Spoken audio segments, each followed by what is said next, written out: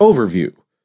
Into Thin Air was published in 1997 by journalist and outdoorsman John Krakauer.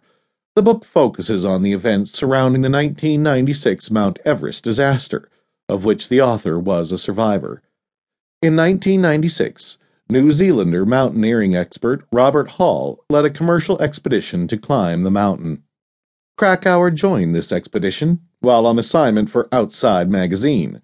That same climbing season, American, Norwegian, South African, and Taiwanese expeditions also attempted to climb Mount Everest, the world's highest peak.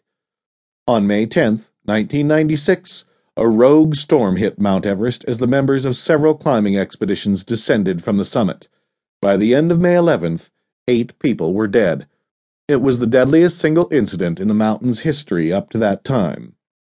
Since the determination of the mountain's altitude in 1852, Mount Everest has been a source of fascination for mountaineers all over the world. Those who have attempted to climb the mountain range from semi-sane, quixotic adventurers to the thousands of Sherpas who have acted as guides and porters to foreign expeditions. The large number of inexperienced climbers on Mount Everest in the 1996 season contributed to the bottlenecks. Regulations may thus be needed to limit the number of climbers on the mountain.